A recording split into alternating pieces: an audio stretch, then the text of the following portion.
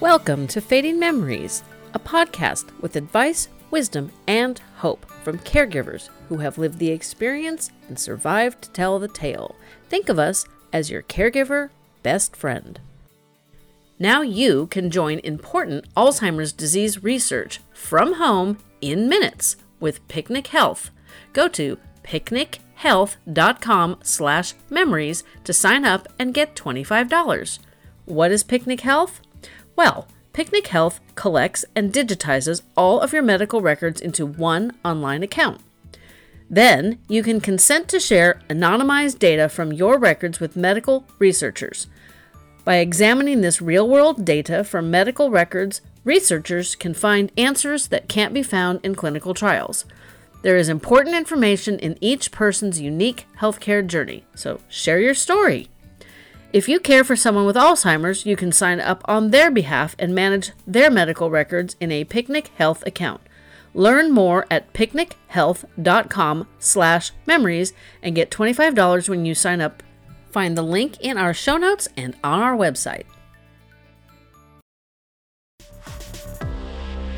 This week, we're discussing dementia and your money.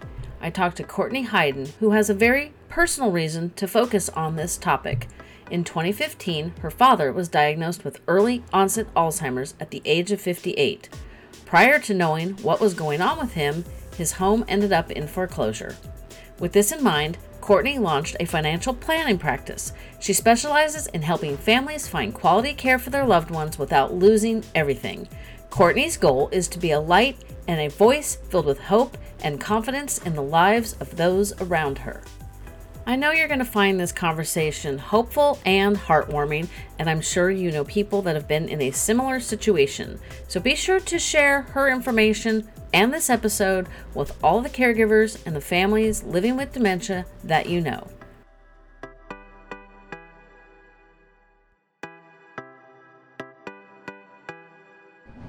With me today is Courtney Hayden, and we are going to be discussing dementia and your money. Courtney and I have had a huge challenge getting together because, as caregivers all know, life is never predictable, and we've had to rearrange and reschedule, and we finally made it. So thanks for joining me, Courtney.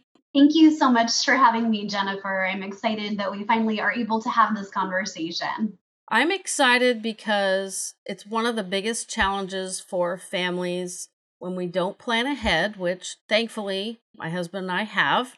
And, it's hard to get a financial planner on the show because, people that listen to this 2 years from now, the information may have changed and their compliance people don't want that. So I am so glad that you reached out and offered to talk to us. So why don't you tell us a little bit about your background? Because I know one of the reasons we've had to juggle around caregiving or scheduling is because you're still caregiving for your dad, correct?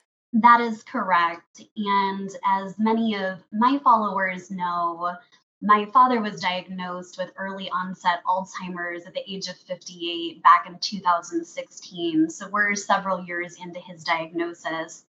And he experienced a lot of symptoms much before he was diagnosed. And some of the earliest symptoms of his dementia majorly impacted my parents' finances. And of course, 58 years old is an age where none of us see it coming. I know before my father was diagnosed, we oftentimes thought of Alzheimer's as something that impacted you in your 70s or your 80s. My grandmother passed away with Alzheimer's, but she was in her 80s when this happened. So unfortunately, when my dad was diagnosed, he could no longer work or drive. So of course, 58 is not an age where many of us plan to retire. So this majorly impacted the two of them. I remember sitting at my parents' house. I was in college. We were all watching TV together, and there was a knock on my parents' door. It was a Friday evening. My mom answered, and there was a gentleman on the other side of the door who told her that their house was going to be auctioned off the next day. Oh, no. My mom immediately thought this was a joke, or they certainly had the wrong home. But unfortunately, that was not the case. My father had not made a mortgage payment in 9 months. Ugh. So that hit them like a ton of bricks. She started finding out all kinds of very interesting things that he had been doing. He managed my parents' finances for their entire relationship, not for any reason other than the fact that my mom did not love numbers. My father had a background in finance and held prominent positions for Fortune 50 companies, did tax and accounting services on the side. So none of us saw this coming. And this is common with a lot of Alzheimer's diagnoses. Financial decisions start becoming a little bit more difficult. He was hiding mail. So, seeing my parents' lack of planning and watching the two of them and our family navigate the financial challenges associated with dementia prompted me to start my own financial planning practice centered around helping families find quality care without going broke in the process. I think our initial thought is we've got to spend down all of our assets to pay for care, and that's not always the case. So, I want to offer hope and a light at the end of the tunnel to families experiencing what mine has. Well, that's kind of how I started the podcast, which my listeners know, but my husband was in banking for 20 years before he became a real estate broker. So your story it's like a 1-2 punch because I can relate to all sides of it. And he does our finances too, because I just can't deal with numbers. It's just not my thing, but I do understand. Yeah. And, we've had that conversation where it's like, I probably should show you how I do all these things. And it's like, ugh. So that's not the Yeah, best planning on our part, but I could handle it if I had to. sure. We've got the passwords for all the accounts are locked away, but I know where they're at. It wouldn't be fun, but it wouldn't be impossible. And nobody would be knocking on my door telling me my house was in foreclosure. So, ooh. Yes. Were they able to save the house? Unfortunately not. So it was pretty far in the hole at that point. So it had been 9 months since he had made a payment, which I think in many ways was quite gracious, considering most mortgage companies don't tend to wait that long. But it wasn't just that. So he had spent down a lot of their savings, making poor financial decisions. He would stay up late at night and would buy things online, invest in poor investments that may have seemed to him like a good idea, just things that were completely out of character for my father. So when it came time and things started becoming uncovered, it was almost too late and there were not a lot of resources to catch things up. Yikes. That must have just been so much Yeah. fun for you. And then you decided you were going to help other people through this kind of charming Yeah. problem. So more power to you. Yeah. Thank you. Yeah, it was definitely a difficult time, and we're a very close-knit family, and my brother and I have been very supportive of my parents through all of this, and have tried to play as big a role as possible in helping them navigate this. And my mom ended up having to go back to work. She stayed home with my brother and I for the majority of our childhood, raising the two of us. She helped out at our school a lot, but this prompted her to go back to work. Shortly after my dad was diagnosed, he could no longer work and had to resign his position. So, again, many financial impacts. And now the time has come where he's not able to stay at home by himself anymore. My mom still is working. So, the two of us split the caregiving responsibilities to make sure my dad has what he needs. Which impacts your ability to work. And you have kids too, Absolutely. right? I have one daughter. She's 10 years old. So, yes, I am what many consider a big part of the sandwich generation. So, yes, raising my daughter and then also helping to care for both of my parents in many ways is a huge part of my life. One of the messages I've been trying to get out there more is, and you and I had brief text conversation about this when we were rescheduling again, is how Alzheimer's and other dementias is a huge tidal wave that is going to just crush this country if we don't figure out a way of supporting people like your mom and yourself and people who move in, millennials that move in with their parents to take care of them, older spouses that have to retire early. I mean, the financial hits are horrendous, and I am not in any way saying I think the government should take care of us, because no, Right. I don't think I want that option. But Yeah. I know people who worked in like schools all their life and they made just enough money to not qualify for Medicaid. It's Medi-Cal Medicaid. in this state, so I Yeah. get confused. And it makes me insane because it's like, we've got politicians who don't understand that just because you retire early, they don't understand the financial hit. They don't understand the 30 somethings that are taking care of a parent and not working when that parent is gone. You really going to start a career in your 40s? My mom had Alzheimer's for 20 years. They might be trying to start a career in their 50s, God forbid. It's just, it's something we're going to have to address much sooner rather than later, but we don't seem to do that so well. So how would you, because I know one of the problems that I've seen up close is what is the word? An adult child caregiver attempting to take care of an advanced stage parent, and they don't have the financial power of attorney. One person, basically between them and their mom, had 2 homes, and in California, we can pretty much guarantee what that financial resource is like, but they didn't have the authority to sell they could sell theirs and move in with mom, but their business was in this city, not the other. I'm trying to keep this very anonymized. But it's like, and then they got really bad advice from an elder law attorney that said, no, you shouldn't sell your mom's house because that's where elder abuse comes in, elder financial abuse. And I was like, can I get the name of that attorney? Because I think I want to go punch him in the nose. Because this gal literally, she didn't have the money to get help. She didn't have the money. She didn't have money. And she was losing her mind. So it was all bad. But it started with her mother's refusal to give her financial power of attorney. So how do you suggest people delicately go about that? Because that is a pretty touchy conversation. It's like, hey, mom, dad, I need to be your financial power of attorney. Yeah, no, that's not going to work. Sure. And of course, every single family's desires look a little bit different. And as a financial advisor, I work very closely. I'm based in Arizona, and I have a couple of elder law attorneys that I work very closely with. And there are certain things that they help our clients with and certain things that I help our clients with. I cannot speak enough to the importance of planning ahead. And I know that's not realistic for all of the listeners listening to this podcast. And that's why we not only specialize in pre-planning, but also in crisis planning. So as far as that conversation, the earlier you have that conversation, the more calm the conversation tends to be because everyone is not dealing with the stress of a new dementia diagnosis. So I would say even for kids who are in their late teens, early 20s, having conversations with your parents about what happens if there is a long-term care need that comes up tomorrow. Where would you want to receive care, or who would you want to provide that to you? And it kicks off that conversation. And I wouldn't say in every situation having an adult child as the power of attorney may be best. It could be a spouse or a sibling. So I think having those conversations early open up more doors and make sure something important like that is taken care of. Yeah, because I was fortunate. My dad had diabetes, and he had a kidney donation that he didn't take very good care of. So I showed up at his house, 2016, not a good year apparently, and to help put up Christmas decorations for my mom and visit with them and all that good stuff. And he looked at my husband and said, oh, so how's the credit union business treating you? My husband's like, I haven't been in the credit union business for 13 years. Yikes.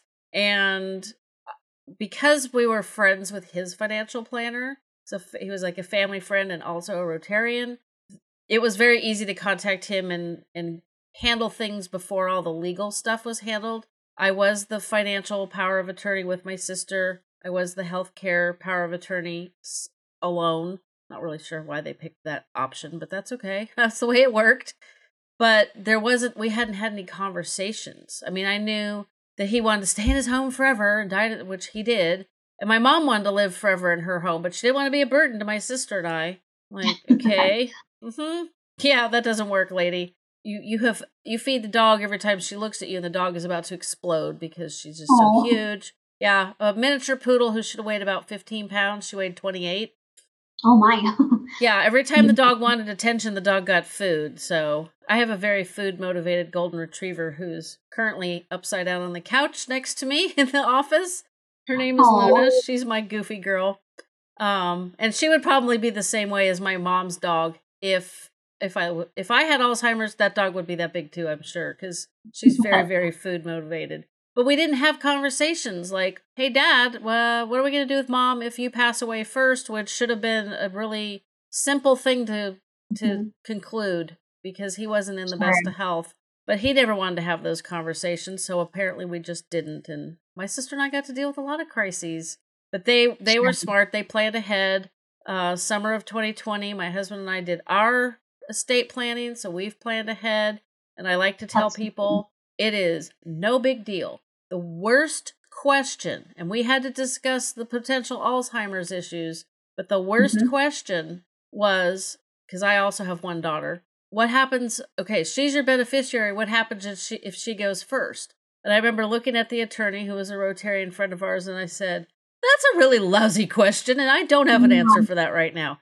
And she's been with the same guy for 9 years now, and they're getting married 2022, so it's all good. But you get into your head with, like, his family. He grew up very poor. They had a lot of financial struggles. He's got some siblings who don't make great choices, and you start over analyzing. Okay, well, if she goes first and we just give him the money, then blah, blah, blah, your brain is spinning a mile a minute. Sure. One day my husband said, we never answered that question for the attorney. And I looked at him and I said, we'll be dead. It won't matter. Well, that's one way to look at it. That's what I thought. I'm like, you know what? It's not a big deal. Don't overthink it. And so it's done. Sure. And, we've discussed it with them. They know what we want, and we'll update it every year. And that's all, or we'll at least check on it every year. So this is for those people who think it's expensive, it's hard, it's stressful. It's no big deal, really. Just don't overanalyze. Well, and getting those things done when things are not super stressful, it gives you the time to actually focus on your loved one if there is a diagnosis and they need care. So I can't speak enough to getting those plans in order before there is an emergency or a crisis. So for people like myself who have planned ahead, what should we do for those who haven't? Like, now we're in a crisis mode. You aren't personal friends with your dad's financial planner. Because I'm sure there was some gray legalities to what was going on when my dad's memory went to heck all at once. But what should we do when we realize there's a problem and we've realized that we don't have any say on what can happen? Sure. I would say seek out professionals. And there are two professionals that come immediately to mind anytime I'm dealing with a crisis with a family who's dealing with a loved one who is diagnosed with Alzheimer's or any other form of dementia. And that would be a financial advisor as well as an elder law attorney. And not just any financial advisor, elder law attorney. There are a handful of us across the country who do specialize, and there is so much value to working with someone who's specialized because there are a lot of solutions out there that are little known to most advisors that can help pay for the cost of care, whether you're in an emergency or if it's a plan ahead type of situation. So you've heard my family's story and what prompted me to go into business. And there are others like me across the country who have a heart for those who are going through Alzheimer's and dementia. So depending on where our listeners live, there are resources that I can point to. I can work with people in other states as well. So I think finding someone who specializes with Alzheimer's and dementia is key because they know ins and outs of those programs. It's easy to apply for these things yourself online, but when you're dealing with government programs specifically, which often tends to be a solution if it's a crisis situation and a lot of plans have not been made, there are little loopholes that you may not be aware of that could impact your eligibility for some of those government programs. So it's highly important to tap the right individuals to help. And it doesn't have to be expensive. So I wanted to tell you a little bit about my strategy for helping those who are planning for Alzheimer's. Okay, so good. I meet with clients completely complimentary. So we sit down or meet virtually for a consultation. I learn what their goals are, whether we're planning ahead or if it's a crisis. And I work with them from start to finish to develop what we call an elder care plan. And this is oftentimes leveraging a local elder law attorney to determine step-by-step actions that they can take to protect their finances, to make sure there's plenty of money available to pay for care, and that they're also protected from a legal standpoint as well. And all the work that I do as a financial advisor in this situation is completely free to my clients. That's a great first step. Your website is linked in the show notes, so people can just scroll down in the little podcast app. You'll find Courtney's website. It's financiallybright.com. Sure is. Okay, yay. Tried to keep it as See? simple as possible. Oh, unlike me, I've had the longest domain names forever because somebody else has what I want, and I'm not real good with the dot something other than org, and I'm not an organization, so. Oh, yeah. But it's been a while since I wrote the show notes, so I'm surprised I can remember that with everything that's going on. So once you've met with a financial planner or you've got an appointment with a financial planner and an elder law attorney, both who should specialize in dementia care, what kind of questions should people be asking? What information should they be getting? I think I'm saying that all correctly. I want to make sure that when somebody sits down, because sometimes we get a little intimidated and we don't ask the questions we need to ask, or we think we got the answers and then we find out that we didn't get what we needed. Now we got to go back, and nobody's got time for that. So let's start with what questions should they be asking?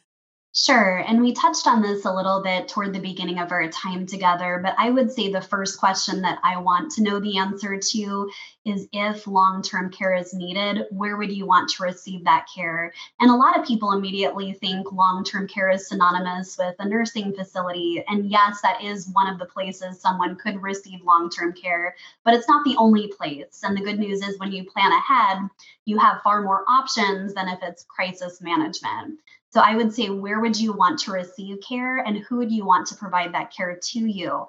So again, when planning ahead, we can implement strategies that could actually allow funds to be made available to pay a family caregiver, whether that be a spouse, an adult child, or another loved one who the person with dementia trusts and feels comfortable with. I think those plans need to be circulated with everyone who's involved in the financial picture. And that's something that we highly encourage, so that there aren't any bumps in the system and we can keep things moving along smoothly. And then last but not least, how would we pay for this care? So as I mentioned, we specialize in some of the different government programs that are available, whether it be something like Medicaid or even veterans benefits that are available for those who have served. But we also specialize in private pay strategies too. And a lot of people immediately think, there's no way I can afford the cost of care. There's no way I have enough saved up. I'm going to have to spend down all of my assets. And believe it or not, there are a lot of strategies that we can place you in that would help pay for the cost of care and leave money for your healthy spouse, or leave a legacy for your children if that's something that's meaningful to you, your spouse, or your loved ones. That's excellent information to get, because I know through participating in my Alzheimer's support group, you've got a wife caring for her husband, and it gets to the point, they're in their 80s, that she can't do the heavy lifting with him. Sure. She can't do it all, and nobody should try. Let's just get that out there. And they have to move the spouse into memory care, which is super expensive, but they also have to maintain the house they live in. So I'm encouraged to hear that there's some options for that, because we rented out my mom's house, which covered slightly more than half of her care, plus her Social Security, and then the financial planner shifted about $1,500 a month from my dad's investments into the trust bank account. So everything was covered. If there was a copay at the doctor, or she needed new shoes or whatever, she always had plenty of money. And then, unfortunately, we sold the house right at the height of the pandemic, because we weren't sure what 2021 was going to look like. If only. I know. It's like I get so frustrated. I don't get too frustrated, because it was a 50-year-old house. I had gone in and given it a big cosmetic update when we rented it out, because it needed paint and new carpet and all that nonsense, because my dad didn't do any of those things. And then, of course, after the people moved in, we ended up having to replace all the appliances, which that happened we did that before they moved in, because I knew that was going to happen. Like, the oven would die on Thanksgiving, because that's when it always happened when my mom lived there. And then we had to replace the electrical panel and the HVAC system. Like, I had to do all the expensive stuff. And my mom had the money for that. And then when we sold the house, it sold for a ridiculous amount of money for a 50-year-old house. And now it's worth an even more ridiculous amount of money. So that's one thing a lot of people don't think about is if you're caring for a parent, don't necessarily sell the house. Contact a property manager, like somebody like my husband who's a real estate broker and a property manager, because they can speak on both sides of the fence, so to speak, about renting versus selling. There's obviously a rental income. You get that every month unless something bad happens. And, but when you sell it, you only get a finite amount of money. And when it's gone, you don't have any more assets to use to take care of somebody. So you got to kind of balance that. And he hadn't thought of that. It was a CPA in our Rotary Club that said, you should consider renting out your mother-in-law's house. And my husband's like, duh, why didn't I think of that? So it helps really to talk to professionals and people who are not attached to the situation because they can see things more clearly. Okay, so we're going to the financial planner like yourself. We know, Mom would really like to live in her house forever, but that is not possible without a 24-hour caregiver, which back when my dad was on hospice was over $700 a day. She would have ended up having enough money for that, but yeah, it's not necessarily an option for everyone, though. No, and one of the things I like to comment online about, and I'm probably going to bring this up again, and I'm probably going to do a podcast where it's just me talking about various things. I just haven't figured out what various things that'll be. A lot of people have a very, very negative view of like a memory care community, and my mom being one of them. And the day that my sister and I were moving her in and setting up her room and everything, I wasn't sure we were making the right choice, because there was this very tall gentleman there wearing flannel pajamas in the late morning, early afternoon with a stuffed animal shoved down the back of his pants. And it was like, I'd never encountered people with Alzheimer's like him. I'd only dealt with my mom and my grandmother. So my experience was limited. And that was not the eye-opening experience I was expecting. And it was rough. It was a very, very rough day. But my mom had friends in memory care. My mom did activities in memory care that she refused to do with me. So her quality of life was much better in a memory care community than living at home, or God forbid, living with me. That would have been the worst choice. That's the choice my dad thought we were going to do, though. That's what he was expecting. So we know what they want. We know approximately what their assets are. What should our next steps be? I want people to make sure when they talk to you or any other financial planner that they're asking the right questions. Sure. And I think something else that's important to consider within families is where would we want to receive care? And I don't think, even though this may not sound like the most fun activity to do on a Saturday, but I think researching various care facilities in your area and even scheduling some tours. So again, this is something that I live every single day because of my dad's diagnosis, and something that we've had a lot of conversations on. But my mom, my brother, and I have already started researching facilities, and finding the right time for your loved one to go into a facility is key. And it's very different for every single person. But I think the more you can accomplish when it's not an emergency, the more options you have. And a lot of these facilities have major waiting lists too.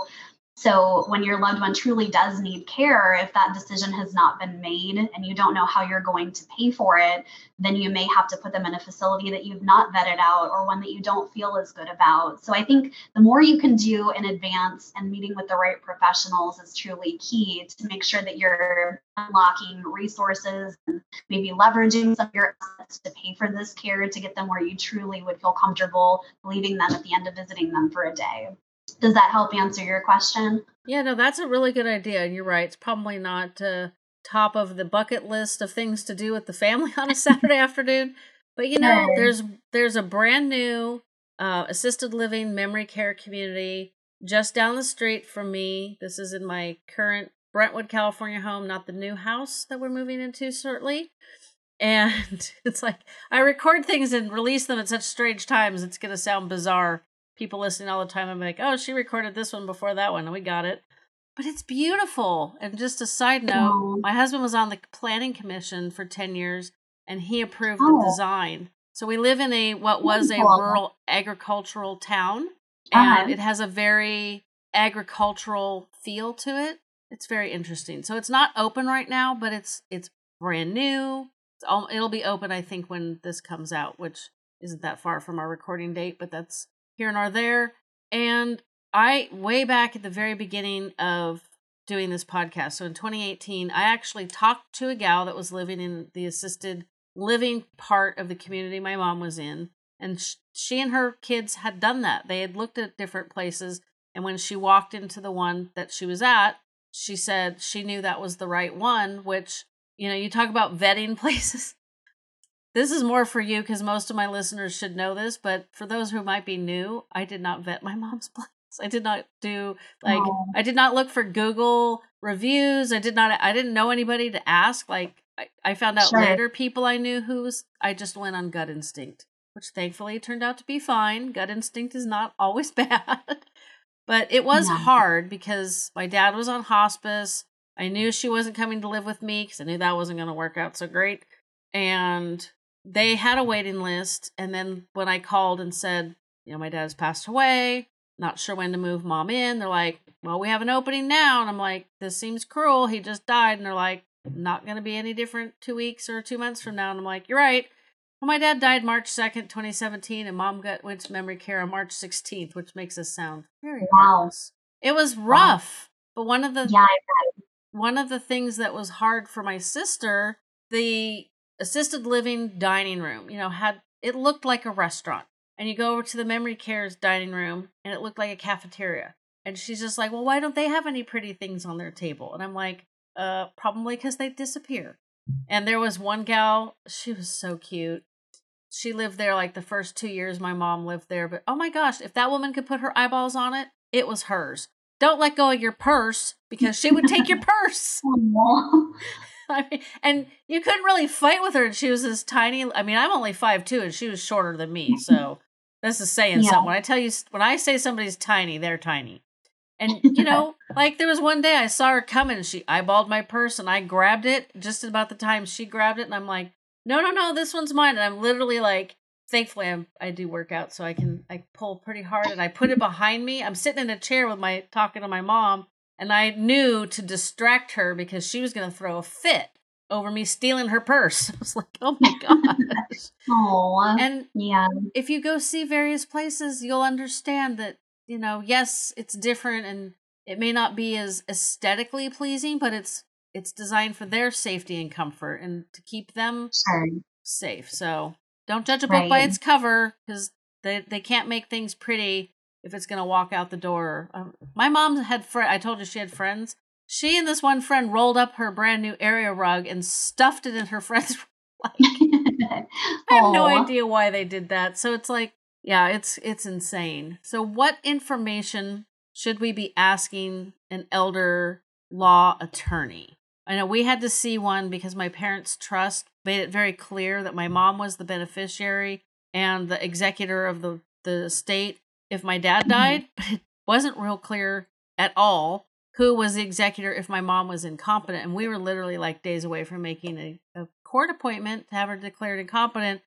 And my sister contacted an elder care attorney, and he read through all the paperwork, which neither one of us read very well. And he found where it stated, it was on page 2 of my dad's part of the trust. It was on page 11 on my mom's. It was just crazy. But thankfully we didn't have to go to court. And I know that's something a lot of people have to do, which is a challenge. Right. Is there a way if you haven't planned ahead, is there a way to avoid that? Might be a really Absolutely. And that's definitely more of the scope of an elder law attorney than a financial advisor. But because I work so closely with elder law attorneys, I can speak generically to it. So I think the biggest takeaways would be making sure there is a proper power of attorney in place. And that is something that an elder law attorney should help you with to make sure that all of your I's are dotted, T's are crossed, and then also protecting your assets. So I protect assets from a financial perspective.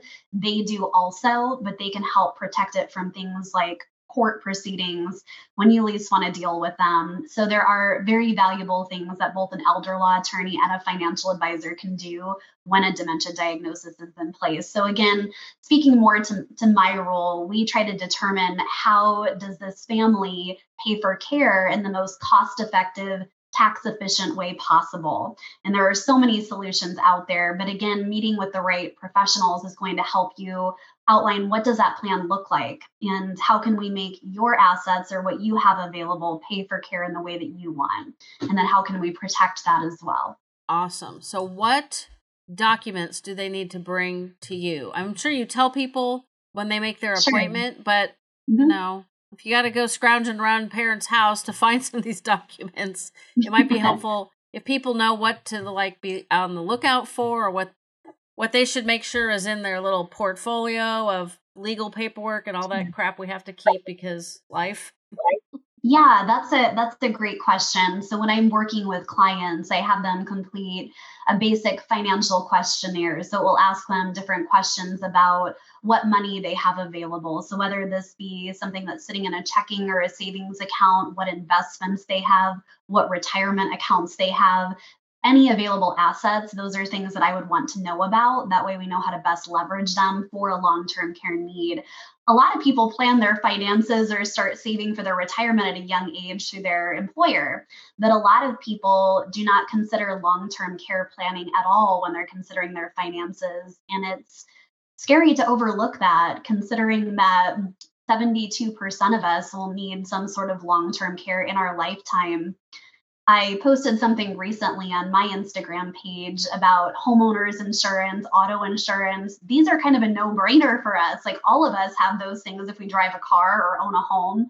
Even a lot of apartments have homeowners type insurances, but many of us don't have anything in place for a long term care need. And my dad's a prime example. 58 years old. He still should have been working for another 7 years, maybe even more, but his work time was cut short because of his diagnosis. And there are people far younger than my dad who are being diagnosed. So it's important to have a plan. So coming into an appointment with me, I would just say make sure you have all of your financial statements ready and available to discuss so that we can look at things from a holistic standpoint. More paperwork to handle. My favorite. The good news is once you have everything together, it helps keep things more organized moving forward, and you can look at the whole picture of things rather than maybe something slipping your mind that could be a very powerful tool to pay for care.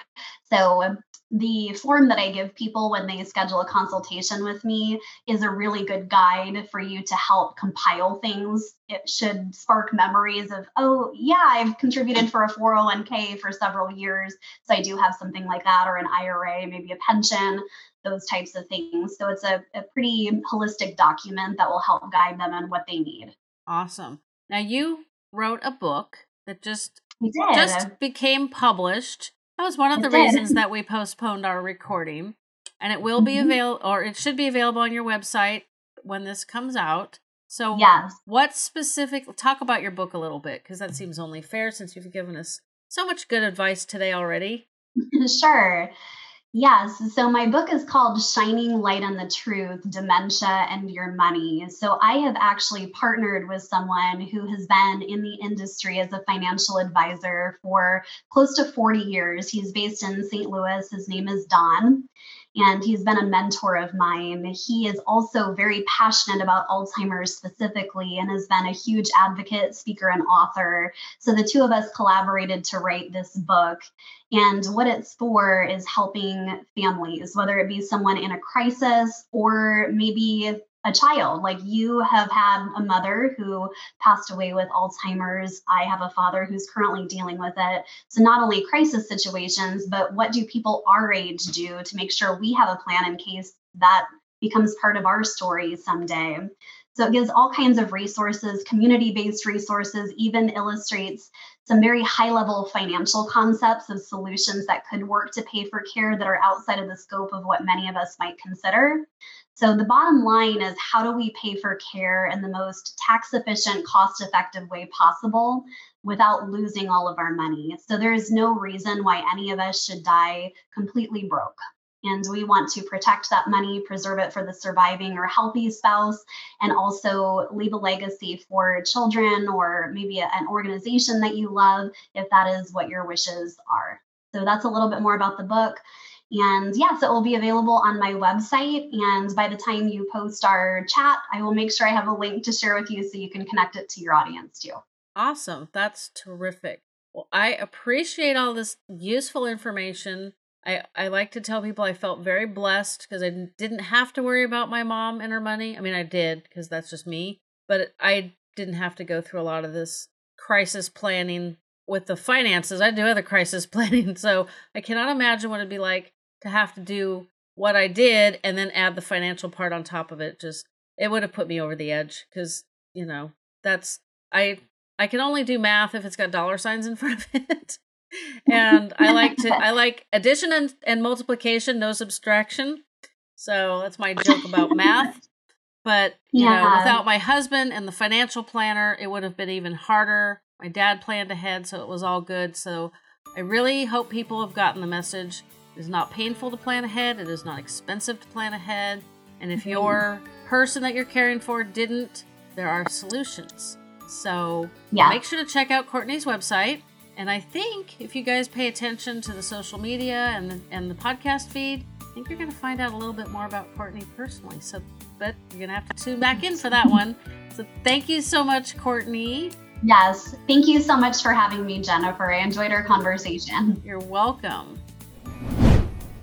I hope this conversation gave you a couple of takeaways. One, if you are having to do financial planning in a crisis, understand that there is hope and there are solutions. And if you don't want to contact Courtney, I am sure there are other people like her that can help you just as well. And two, please understand that planning ahead for your finances is not scary, expensive, it doesn't bring on your demise any sooner, and it's absolutely going to save you a lot of heartache. Be sure to tune in next week for a wonderful conversation titled The Perfectly Imperfect Journey. You'd be surprised at what you learn when you think about things differently. Easily access all of your loved one's medical records and help support our show by going to picnichealth.com/memories. That's picnic, PICNIC, health, HELTH.com/memories. We thank you for supporting the show. When I learned that despite eating as healthy as possible, we can still have undernourished brains, I was frustrated. I also live in a farming community, so I'm aware that our food isn't grown as well as we need. Learning about neuroreserves, Relevate, and how it's formulated to fix this problem convinced me to give them a try. Now I know many of you are skeptical, as was I. However, I know it's working because of one simple change. My sweet tooth is gone. I didn't expect that, and it's not something other users have commented on, but here's some truth. My brain always wanted something sweet. Now, fruit usually did the trick, but not always. One bad night's sleep would fire up my sugar cravings so much they were almost impossible to ignore. You ever have your brain screaming for a donut? Well, for me, those days are gone. It's been about 6 months since I started taking the supplement, and I have no regrets. I believe in my results so much that I'm passing on my 15% discount to you. Try it for 2 or 3 months and see if you have a miraculous sweet tooth cure, or maybe just better focus and clarity. It's definitely worth a try. Their link is in the show notes.